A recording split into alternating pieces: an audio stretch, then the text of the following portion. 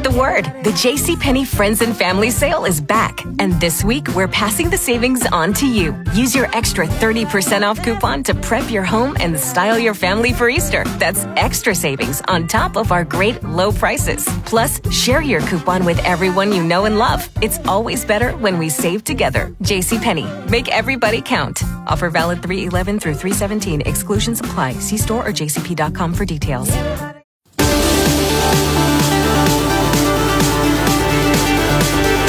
Bienvenidos amigos al segundo segmento del show de Gloria Cárdenas, como todos los fines de semana. 801-656-9605.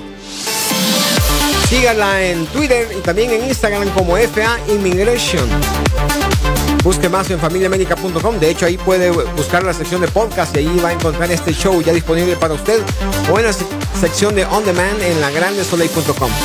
Hoy estamos hablando acerca de los nuevos memos que sacó el USCIS hace unos días en cuanto a la buena moral, o las personas que tienen que mostrar una buena moral o ser personas buenas o portarse bien durante su periodo de aplicación hacia la ciudadanía, ya sea 5 años si usted está aplicando para hacerse ciudadano, o 3 años si usted está aplicando por haberse casado con una ciudadana o un ciudadano de este país.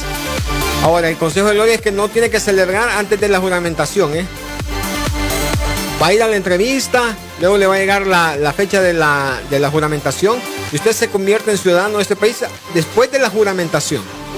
Ahora, what kind of crimes, what type of crimes are we talking about? Okay, well, we're talking about jumping bail. So when you're supposed to, you post bail, and then you don't show up, right? So you jump the bail. Yeah, wow. All right, that's bank fraud. That's a bad one. Okay. But bank fraud, that sounds really bad. But let's say you pass a bad check or something. Yeah. That could be considered bank fraud. So, some people do that innocently, and they get charged with bank fraud because they just write up a check. Yeah, exactly. Conspiracy to distribute controlled substance. I mean, that's drugs. Agreeing to sell drugs with someone else. Yeah, dealer. Okay. If you claim to be a U.S. citizen, you are not. That's a bad one. Yeah. Falsification of records. Let's say you submit, fake documents for something. Falsification of records. Okay. Forgery. If you forge something, forge a signature. Falsifica. Anything like that. Insurance fraud. Okay. Let's say you. Yeah. Give me a chance. Yeah. Okay, Oh yeah. Okay. Give me one second. Bail jumping. What's the name? Okay. Bail jumping. Okay. La pregunta es ¿cuál tipo de crímenes ellos van a estar viendo con la lupa en su historial criminal? Bueno, si usted no paga una fianza, si usted le dicen de que tiene que, para salir de la cárcel, obviamente tiene que pagar una fianza, pero usted viene y no la paga. Ese es uno. O si usted emite un cheque sin fondos, eso se considera también como fraude, ¿verdad? Bancario. Si usted tiene o se dedica a la distribución o venta de sustancias prohibidas, o sea, pastillas, marihuana, drogas. Si usted reclamó en algún momento que usted era ciudadano de este país sin serlo. Well, now, so this is a big one, right? Yeah. So they're not saying, okay, obviously if you claim to be, you vote or something, you claim to be a U.S. citizen. But let's say you filed, you claim to be a U.S. citizen for purposes of work. You filled out the application for work, the I-9 form, and you checked U.S. citizen and gave the fake social. That's what we're talking about. So false claim to U.S. citizenship can be in any context for purposes of work.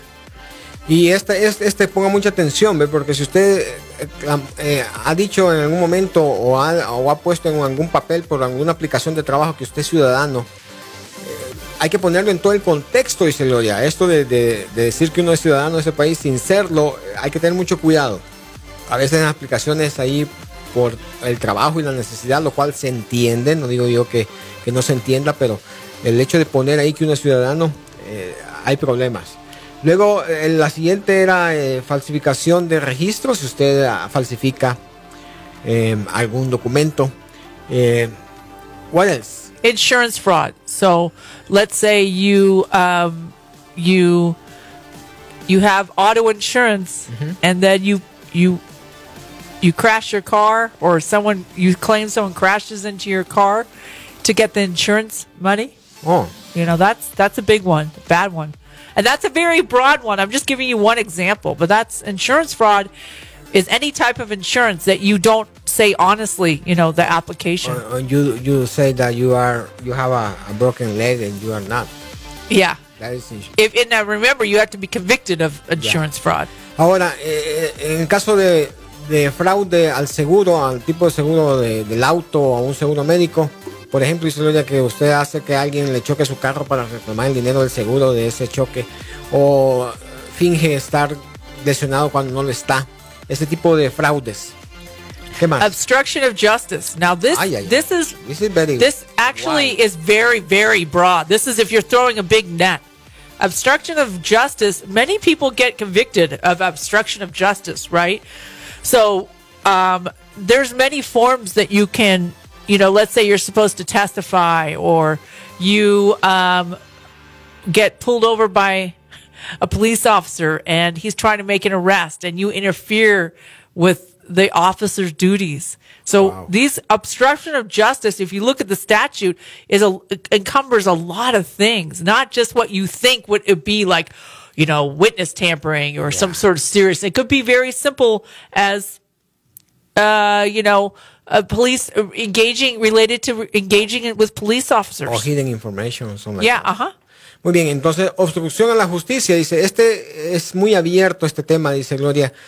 Puede ser como tan sencillo de como que usted lo para la policía y usted se niega a ser arrestado y está en ese momento obstruyendo los deberes del policía de hacer o aplicar la justicia en ese momento. Right, like for example, like you run away from the cop says, "I want to talk to you," and you run away. A lot of times people get arrested with failure to comply with the officer's command and obstruction of justice conviction. Wow. So sometimes that could be not a big deal. You get convicted of it. You post it. You pay a fine. You don't do any jail time. But then when you file for citizenship, that's something you have to be focused on. That's why when we talk to everyone about citizenship, I go through all the criminal record. Just to make sure. Absolutely. Muy bien. Y por ejemplo, de obstrucción a la justicia, dice Gloria, por ejemplo, cuando alguien se corre de la policía y luego es detenido, le ponen una multa por haberse corrido de la justicia y luego paga la multa y hasta ahí. Pero cuando aplica para la ciudadanía, ahí hay que tener cuidado porque ahí va a saltar ese acto de obstrucción de justicia. Por eso dice Gloria de que cuando ella está trabajando con los que están aplicando para la ciudadanía, ella se asegura de que no vaya a pasar o no vaya a aparecer ningún tipo de estos de crímenes que estamos analizando el día de hoy, que ahora más que nunca USCIS va a poner más enfoque en todos estos pequeños detalles. Right. Sexual assault. If you get convicted of sexual assault, let's say you're 20 and your wife, let's say you're dating someone who's 17 and you get convicted of that sexual assault. But let's say later on, 10 years later, 3 years later, you're married, couple kids, and you have a conviction for sexually assaulting your wife, right? Who wasn't your wife then, but is your wife now. And you think that's not a big deal. Well, that could be a big deal if it's within that 5-year period. Aquí da un ejemplo de asalto sexual, dice Gloria. Por ejemplo, si usted es mayor de edad y anda de dating con una persona que es menor de edad, su novia, 17 años, pero se casaron, tuvieron niños y a los 5 años usted aplica para la ciudadanía. Y usted fue convicto de Now remember, it could be the totality of the circumstances, obviously, but what I've seen with the officers is they don't really have tolerance for this conviction. They usually don't care. If it's like, oh yeah, later we got married and we have kids. No, in my experience, I'm not saying 100%, but in my experience in the last 10 years, that the officers don't care if after the fact you got married and have kids and all of that. They don't think it cures it. Okay.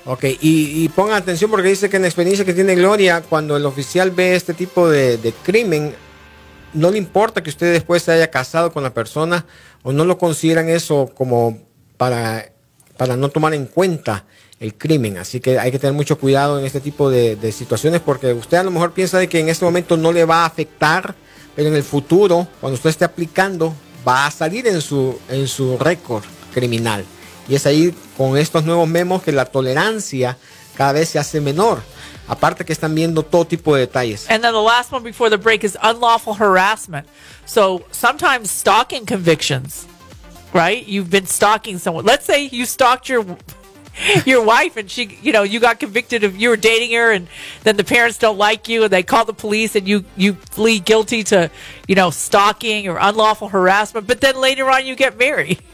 Again, the same thing. If it's within the last 5 years of filing for your citizenship, then you're going to probably be denied. So remember all this is that even if you have these convictions, if you can wait after more than 5 years, it's not within that good moral character period. Mm-hmm. So I tell people, wait it out 5 years and then file for your citizenship, or we could talk about it. It still may be considered by the officer, but it's not like a set thing. Does that make sense? Yes. Y bueno, da otro ejemplo de asalto sexual. Si usted está siguiendo a su novia y los papás o los suegros no quieren que usted salga con ella, y usted es de los que se llega a estacionar enfrente de la casa y que anda detrás de ella y detrás de ella, lógicamente ellos llaman a la policía y lo reportan. Aunque usted después se case con ella, al final del camino va a parecer que usted estuvo persiguiendo a su novia, a quien era su novia en aquel entonces, hoy su esposa. Muy bien, vamos a ir a otro corte musical, dice Gloria. Y a la vuelta vamos a hablar acerca de... Muchas veces hay que esperar, dice Gloria, a que pasen esos 5 años. Por ejemplo, si usted tiene uno de esos crímenes y quiere aplicar para la ciudadanía y no han pasado 5 años, hay que esperarse un poquito a que pasen ese tiempo.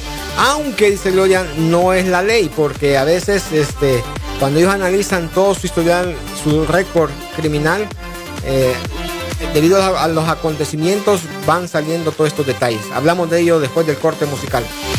801-656-9605. Exacto, ese es el teléfono de Gloria Cárdenas.